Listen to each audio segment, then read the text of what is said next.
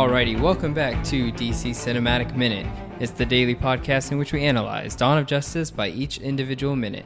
My name is Mark. You can find me on all social media at Mark Meadows. And I'm Nathan. You can also find me on social media at NoClutchNate.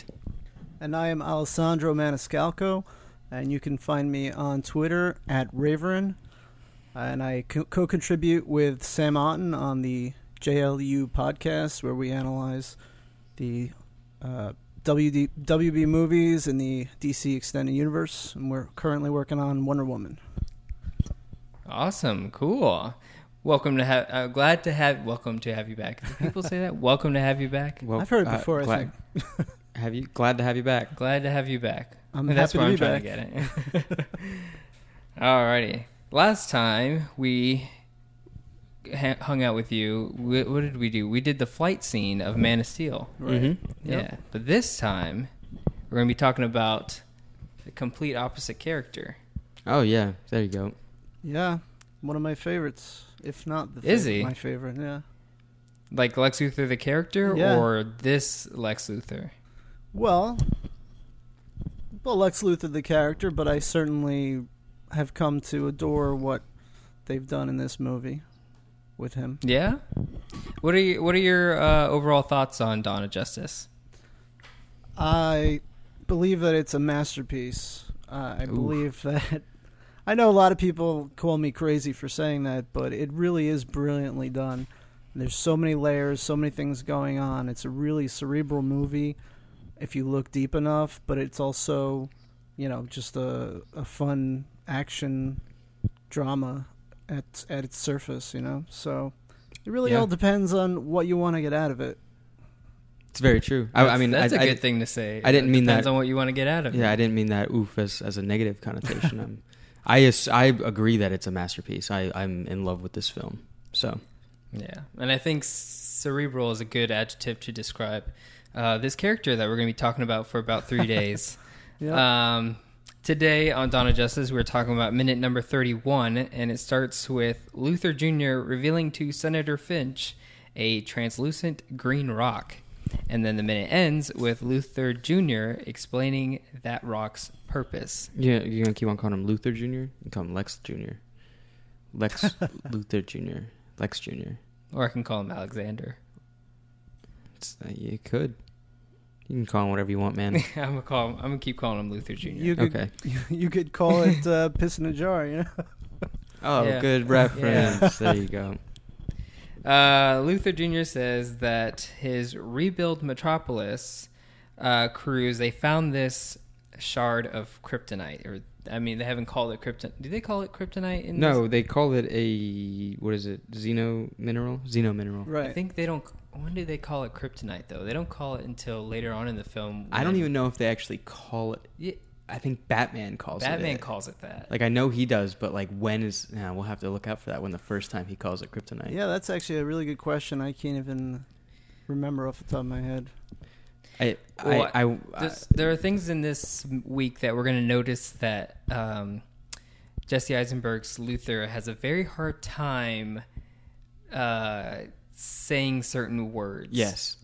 That deal with these aliens. So just keep an eye out, because he'll try to avoid saying certain people's names and labels for these extraterrestrials. Is the first time he says kryptonite when he's in the jet and he's talking to Alfred and he's like, the kryptonite, we have to go back to the kryptonite. Is that the first time? And it's so far in the movie that we just accept it. That, yeah. It may be. I thought it was when he and Alfred were kind of having that argument next to the Batmobile about the white Portuguese. I thought that's when they said it. I think he calls it the Rock. It's a rock. Like the movie. And the Rock? And the Man. We have to get Dwayne Johnson. It's the only way to beat Superman, which is Black Adam. That's okay. There you go. Full circle. Yeah, we did it. It was a tease to the Black Adam film the whole time. So here's where I was getting with that. So he says his rebuild Metropolis crews, which I guess is like this project that he started to help Metropolis after the Black Zero event. Yeah. They found this little souvenir from the Kryptonian World engine. The Kryptonian World engine was in the Indian Ocean. So was the Metropolis the Rebuild Metropolis project, did it take place on both sides of the Earth? Well, let's sort of get some context here. This is Kryptonian technology that, people from Earth aren't necessarily familiar with. So as far as Lex knows, they work in tandem and they're both part of a whole. The one on the side of the Indian Ocean and, of course, on our side in Metropolis, there's the, I believe, the slave unit. So the fact that they're working together, you could incorporate them both as one world engine. So it's true. Yeah. Yeah, it could, I mean, they probably are working on both ends. I mean, why else was they don't know the late John Zero. Corbin? Yeah, why was he there? Why was he on the beach? He works for LexCorp. Yeah, which is where I'm getting at. Is like, I think LexCorp was like, hey, we have this project that's going to help save or rebuild Metropolis, and we're going to call it the Rebuild Metropolis thing, but it's really just a front to send people to the Indian Ocean so they can farm kryptonite. It very well could be that. Well, see, I don't think the Indian Ocean expedition had anything to do with the Rebuild Metropolis efforts. I think once he discovered this during the rebuild, then he sent someone to go and see what he could find in the Indian Ocean. Well, why wasn't there a big enough sample in Metropolis then? Why was there only the one little shard? Well, that's an excellent question. We don't know why, but the fact that the main part of the world engine was in the Indian Ocean, probably needs more power. So that's why there's a bigger chunk of this. Because from what we could tell, this kryptonite is most likely, equivalent to like our uranium, where it's used as a power source. So the main engine in the Indian Ocean would require a bigger power source to power the main, part of it. Whereas and then for all we know, there could be more buried underneath, under the ground, because there was a lot of destruction. It could just be that that's all he found. That doesn't necessarily mean that there's no more there, Yeah, there could definitely be more down there. I mean, there should be. I mean, I don't see why not. Certainly something they could explore in sequels if they wanted to. Oh, yeah, for sure. I'm pretty sure that there isn't any more kryptonite on Metropolis because of Dr. Emil Hamilton's singularity that seemed to absorb only Kryptonian stuff. Oh, As we talked about in Man of Steel, like Lois Lane wasn't affected, but Superman was, and Kryptonians were, and the Black Zero was, but nothing really else. I believe anything that was exposed to the Phantom Zone was being pulled in. So I guess the kryptonite would right. So the kryptonite, I guess, would have been exposed to that Phantom Zone radiation. Mm-hmm. So I mean, that's why he can only find such a tiny shard in Metropolis. Yeah. Because, I mean, that's all that would be left. Unless he really did find this one in the world engine on the Indian Ocean. I'm assuming it was a tandem thing. It was like, we're going to rebuild Metropolis first, and then we're going to show off to the rest of the world, hey, look what my crews did. I'm Lex Luthor. I'm a big philanthropist and helping people out. Hey, let's go deal with the disaster in the Indian Ocean as well. And see, I'm pretty sure that the venture in the Indian Ocean was not broadcast publicly. I feel like that was sort of down low.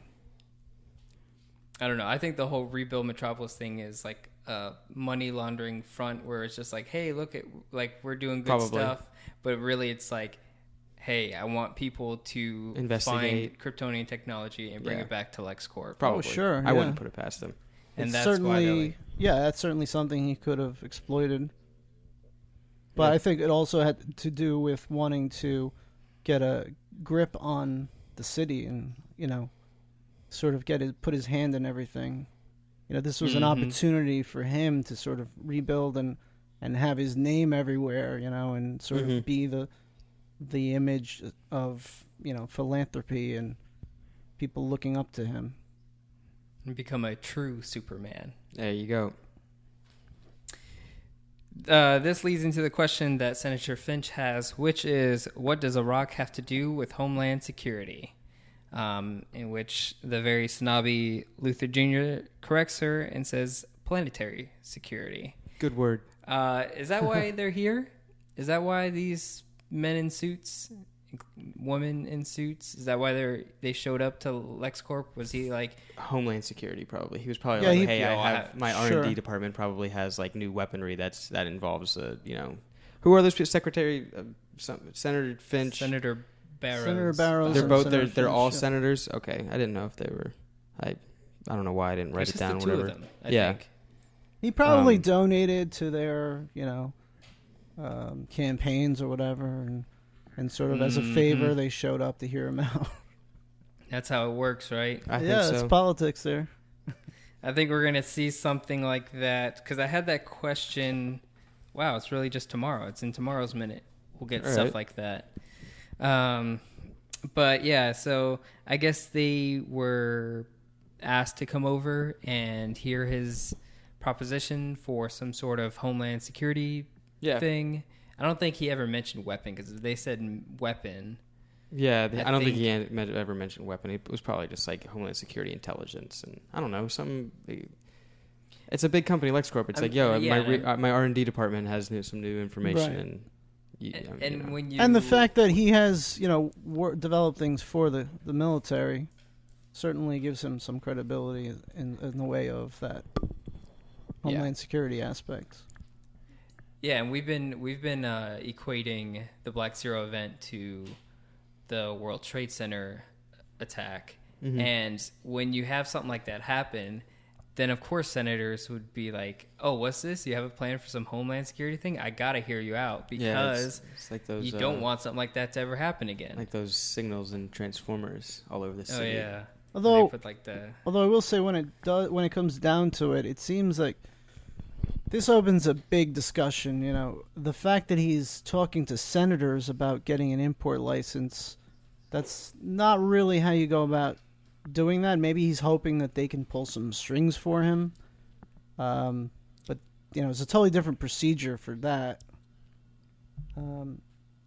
But then we get into the big discussion as to his motivations for contacting the senators, and is he contacting them to sort of get the government on board with this notion of a silver bullet, or is he just trying to do things legitimately and getting some strings pulled so that he doesn't have to bring it in underhandedly?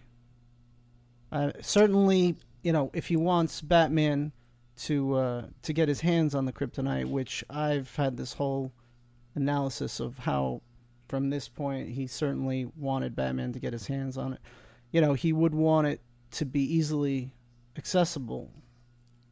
So it's possible that that's why he's trying to go through legitimate channels, but I don't know. There's a lot of questions, a lot of variables that certainly aren't necessarily done, realistically in the movie, but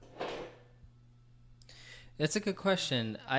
I'm still trying to think, like, if he's trying to get them to pull strings for him, or if he's trying to actually get the government to cooperate with him or involve him and his company. I think on like a full transparency kind of thing. I think it's both. I think it's like it's trying to put the name. Be both. Both. I think it's both. It can be both, because he's trying to be the puppet master to these people who have high seats in power, in the government standings, and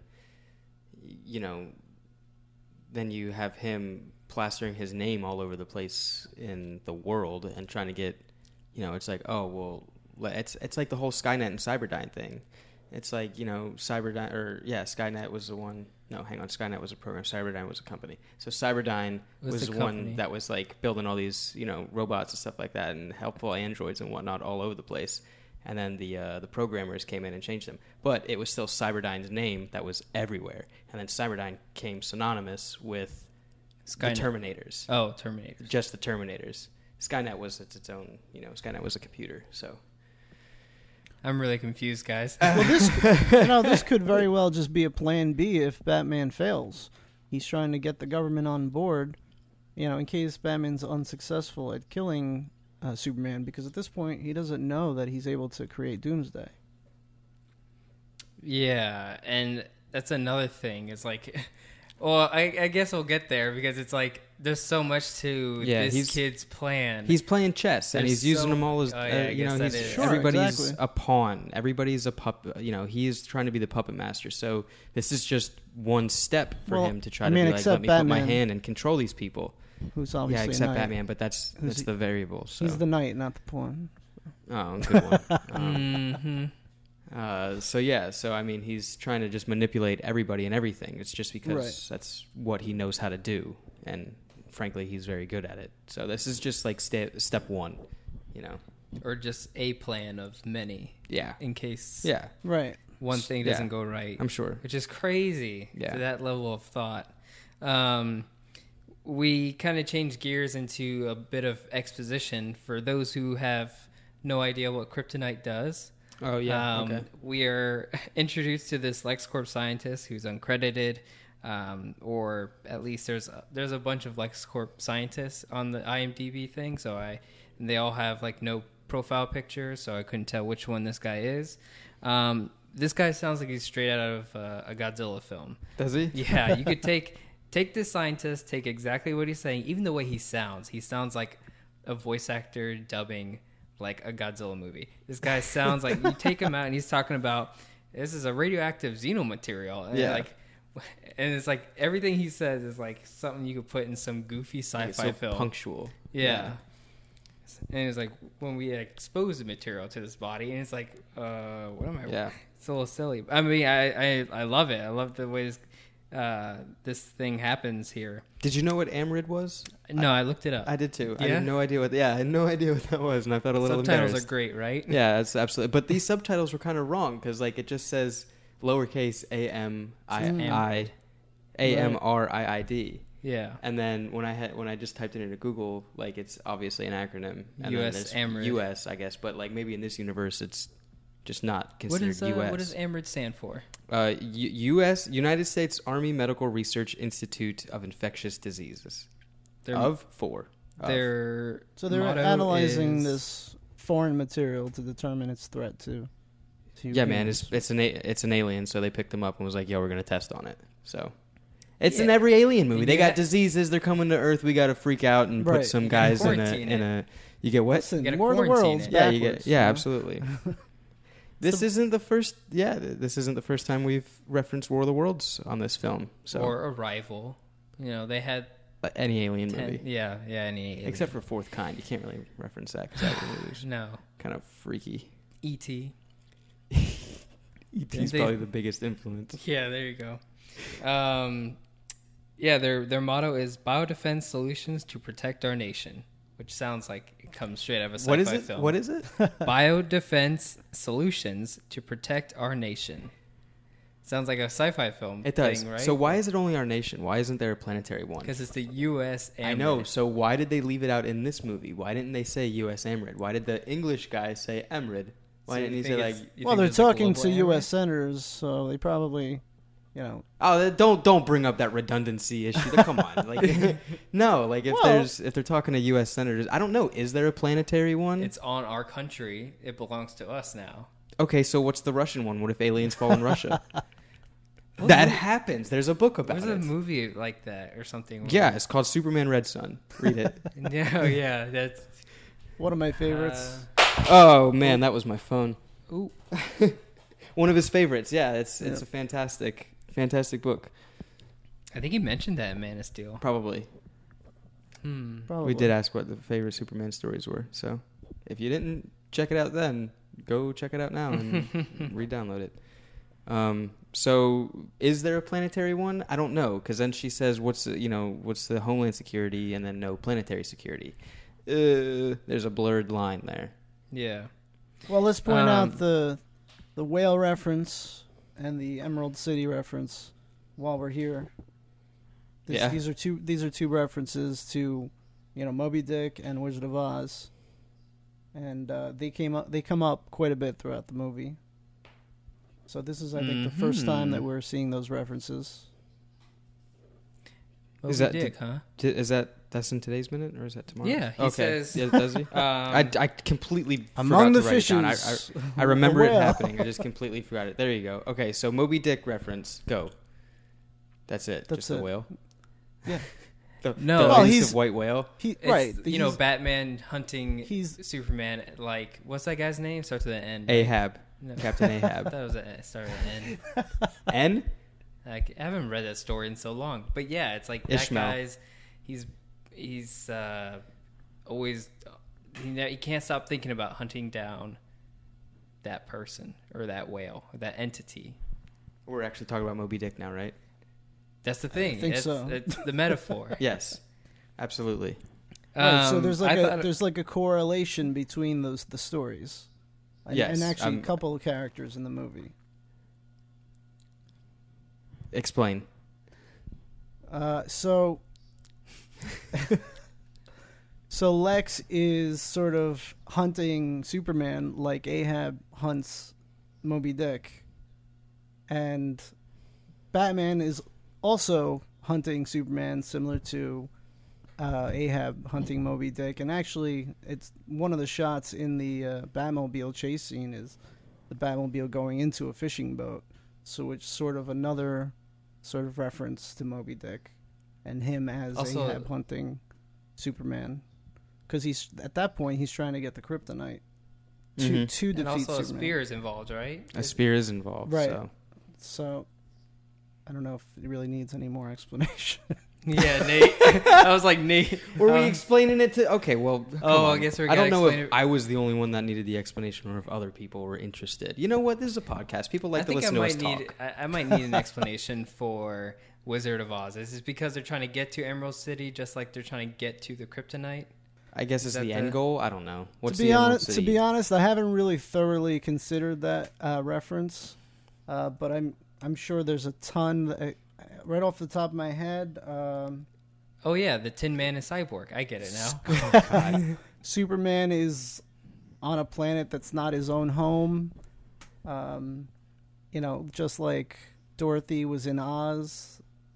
And ironically, the most recent comic story in Rebirth mentions a character, Mr. Oz, I believe. I haven't read it yet, but oh yeah, that's the. No, we can't. I got yelled at for having spoilers. Yeah, in this we can't talk thing. Rebirth. So.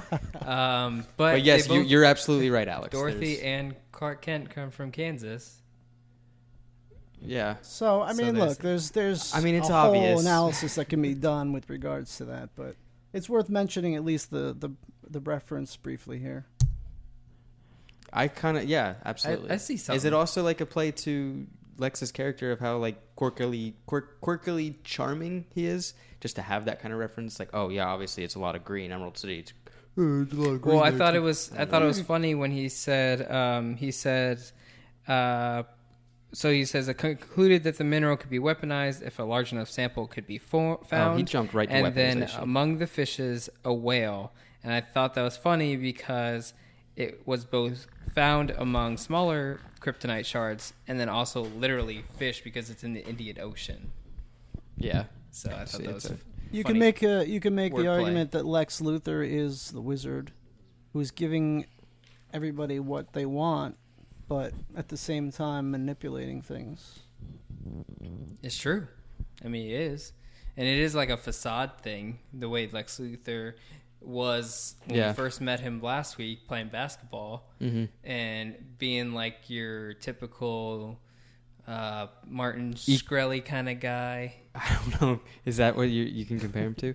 I was going to say equal amongst his employees. The facade of him. That's what he turns into. That's the fake. Before they think he's all Steve Jobs, and now they realize he's more of an asshole. Okay.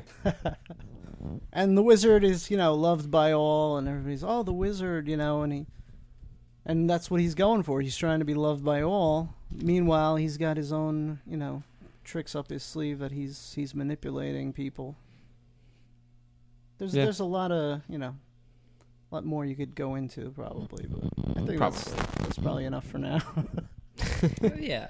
I think we're good there. I did want to mention that he jumps right into saying to to write into referencing weaponizing the kryptonite, like right into it. He was like, boom, we can weaponize it. Like, whoa, like that's. I don't know if conversations like that come up often in research development sections of companies or in the U.S. government or anything like that. Well, again, so I don't know if this is Lex, like people. Yeah, Lex has been working on, things for the military, and True. he's having a meeting about Homeland Security. So it makes sense that he goes straight to the point about weaponizing it. And like I said earlier, like when you get back into the mindset of being just 18 months after Metropolis was attacked, you could say stuff like that and it doesn't sound as radical because it sounds like a natural response. Yeah. Like when we went to war in Iraq, it was like there was no contest for it. It was just like mass approval. It was like, yeah, go do that. And then it was only like years later that we went, why are we doing that? Yeah. So, people in a state of shock and panic and fear, they're okay with things like this being said. And that's kind of the question I want to ask you guys as we kind of wrap up today's episode is like, I wrote here that I wrote down the quote that Perry White says, which is, what are we getting at? Like the ask, Lois, like, what are you asking for? Which is, why did you bring senators here to LexCorp? And it's like, now Lex Luthor finally says what he's asking for. That Rocky, quote unquote, this rock that he named, is radioactive and needs an import license. So that's what he's asking for. And Senator Finch is wondering why. And it's to make it a deterrent, a silver bullet to use against Kryptonians. And I want to ask you guys, would you be for that idea or against that idea? Now, I know most people would probably be like against it. I mean, it sounds bad because this is a villain of a film, but if aliens came to Earth and we had a deterrent in place, just like we have deterrents for other countries on our country, talking about nuclear warheads, like, are you for that or against it? I mean... Well, I think the problem with this question is context. Are we talking about a weapon to be used against Superman? Or are we talking about a weapon to be used just against some alien that's appeared? That's their rebuttal. It's both. Like, what other alien do you think living in this world is more powerful than what you just witnessed with Superman? Right, like, but we've seen Superman's moral high ground already. We've already seen that he's so here you to think. help. So you think. That's what I'm saying. The world is split in half. This sort of reminds me of Young Justice Season 2. Oh, yeah, totally. Yeah. Yeah, with the reach and all that stuff. Yeah, it's the same. It's the same exact thing. I had the answer to your question for tomorrow's minute, but you know what? Screw it. No, we can leave it open ended. No, let's leave it open-ended. The scene is open ended here.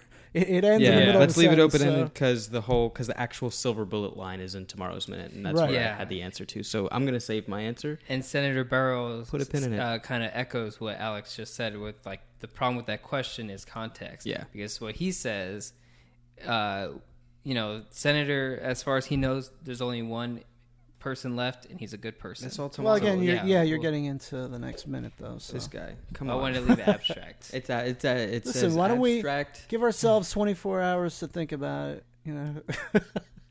Yeah.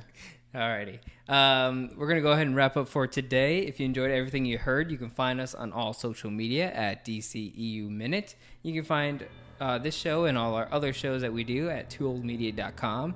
And if you want to join in on the conversation, you can find us at the Facebook group, DC Cinematic Minute Listeners Society. On Facebook, you can join us, past guests, and our other listeners on there. And we will catch you tomorrow here at DC Cinematic